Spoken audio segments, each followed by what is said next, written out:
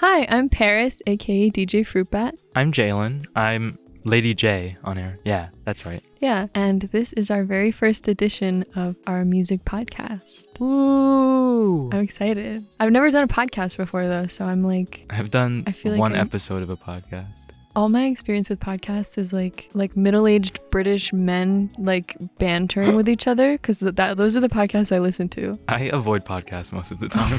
That's kind of fair. They're scary. I think it's a big commitment to listen to a podcast. It's a little bit of a commitment, but we have so many good ones here at KCSU that maybe you can find a good one. I can't. Okay, cool. So we're the music directors at KCSU. So we're going to do a podcast every once in a while. I'm very excited about it. It's just going to be Paris and I kind of talking about stuff that's going on in the music scene, whether it be local. Maybe we'll have some other people on. That'll be fun. I think that would be fun. Talking about albums we like, recapping the month. So yeah, want to get started? Let's go. So, I'm trying to think of the order. So we could start with the Hozier album, I guess, just because I'm so amped about it. I guess we could start with this one.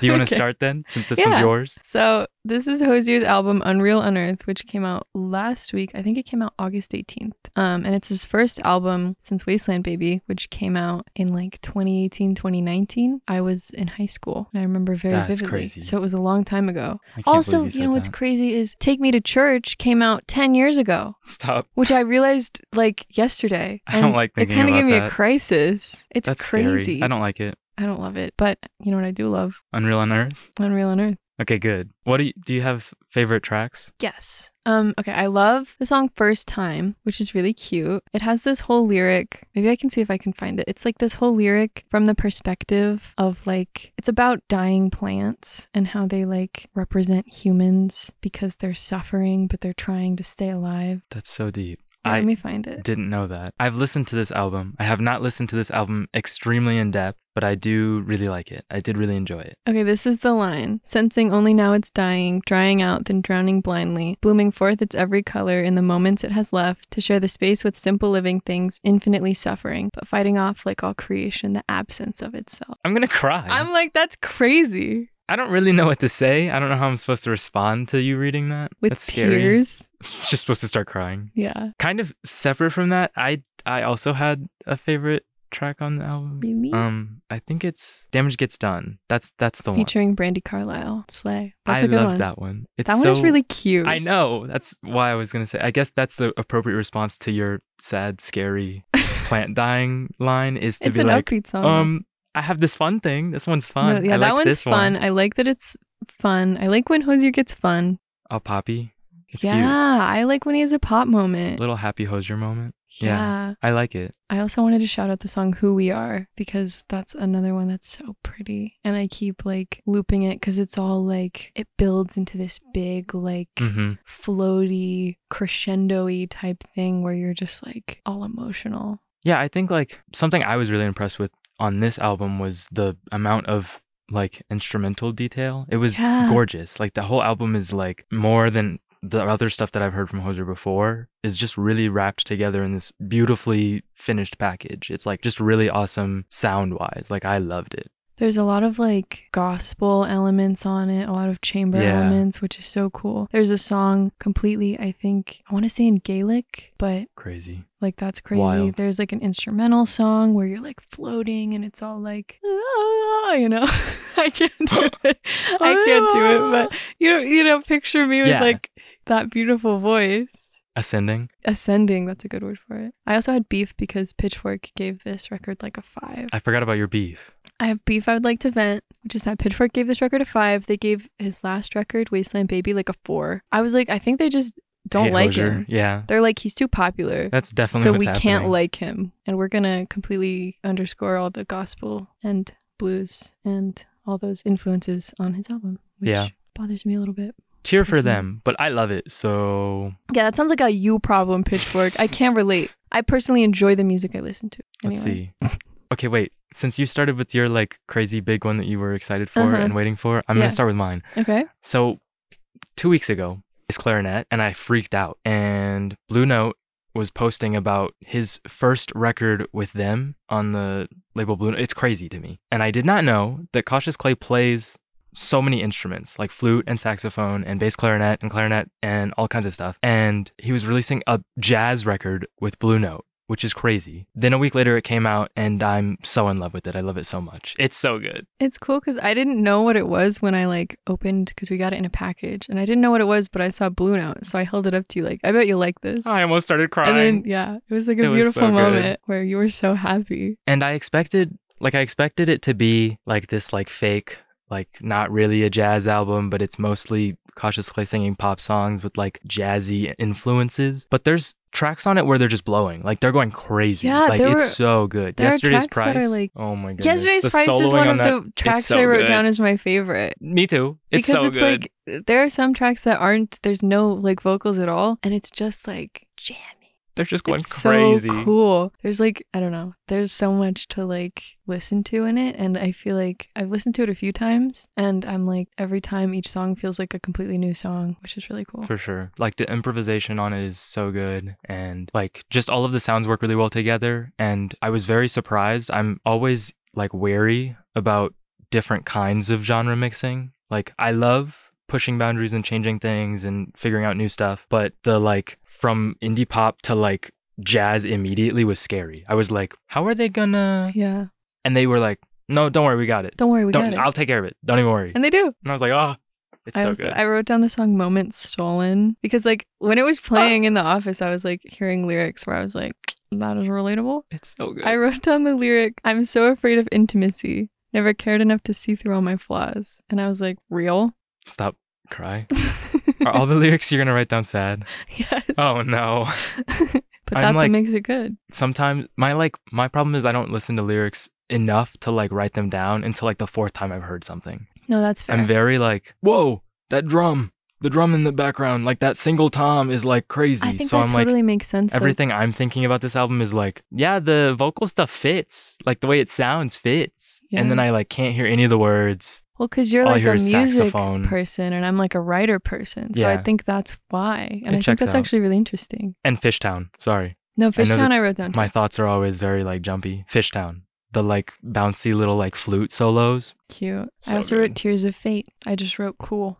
So I think that summed up how I felt about it. Last thing before we move on to the next one. Glassface. It's like the random like bass solo one in the middle of the album. It's crazy. Oh, yeah. It's so crazy. I was like, where do they think who do they think they are? And it's just like in the background. It's so good. Exactly like that. Okay, what's your next one? My next one is Noname. The album is called Sundial. And it is her first release since her 2018 debut, Room 23, I think. I don't remember what it's called. It is a room and it is a number. Let me look. Let's see. Room 25. I was going to say, I feel like the number is 3 wrong. letters off. It's because I was thinking of her song 33, which has a 3 in it, which is also a very good song. So good. But this album, I was really excited for it because a few years ago, she was supposed to have an album out called Industry Baby. And then she was like, never mind, I'm scrapping it. And she did. And then she disappeared again and was like, focusing on her like book club and her like prison activism stuff, which is all really cool stuff. Everything she does is really awesome. Like she's very active.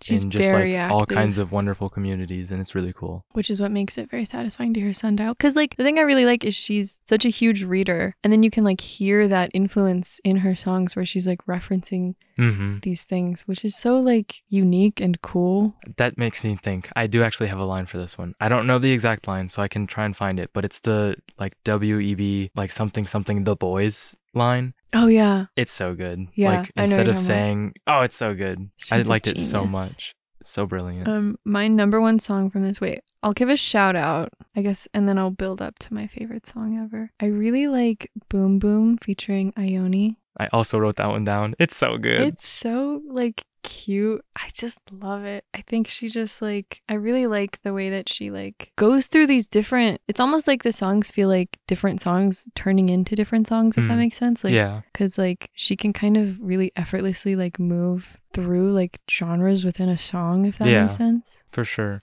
I think like, I really like this one. And I think it's surprising that I like it so much because I'm a big like I care a lot about like where songs are on albums and like what the songs have to do with the other songs and stuff like that. So I was excited to hear this song because she kind of like flexes more on this album about like things that are like actually very, very like I like prominent in like real life, and a lot of the songs feel heavier to me than a lot of her other songs. I agree. And like she does touch on content like that all the time, but it's in this one, it's like she kind of doesn't hold that back at all. Like it's very, very clear throughout most of the album. So for her to be able to like fit this song in there where it feels just like way less high stakes and it's a cuter, like more enjoyable, like where you can banger like, of a song. I'm like, I can just her dance. Having like, fun. It's really but awesome. Even within, this is the song with the WEB Stay With the Boys line. It's so good. And there's like also like earnest moments in this. Like there's the moment in this song where she's like, build and destroy, build and rebuild. And then she like repeats that a few times. It's so cool. It's fun. I really like it. One of the ones I wrote down was, let's see, I'll just do both of them at the same time because I wrote them down for the same reason. Balloons and Oblivion. I wrote them both down because the like features on this album are very particular, which is something that I appreciate. I'm not a big person for like stack as many people on this album as possible. You can tell she's very particular. Brim. Like most of the album is just her. And then like on the back ends, it's like, ooh, they were very intentional with where they put this person. Like Common is the last person to say anything on that album. And I think that's really interesting. Like for it to be like most of the album is you. And then near the end, it's like, oh, Common is rapping and now it's over. The album is done. Yeah. I think that was really interesting too, that she like gave him the last little bit. But I think like, I don't know, I think she had a very clear vision and like, you can kind of feel it. You can feel that she's like, I don't know. It just feels very fully formed and she put it out like, here for it sure. is. Okay, my main shout out is the song Namesake, which is my favorite on the record and one of my favorite songs probably that's come out this whole year. I just really love it. But the lyric that I wrote down was there's this section in the song where like she gets really brave and she says like, go Rihanna, go, watch the fighter jet fly high. War machine gets glamorized. We play the game to pass the time. And then she repeats that line again about Beyonce and Kendrick. But then she turns it on herself and like criticizes herself for playing at Coachella. And she's like, I said I wouldn't perform for them, but somehow I still fell in line. And I think it's cool that she like critiques herself. Yeah, definitely. At the same time as she's critiquing like people who are probably like heroes and stuff. I don't know.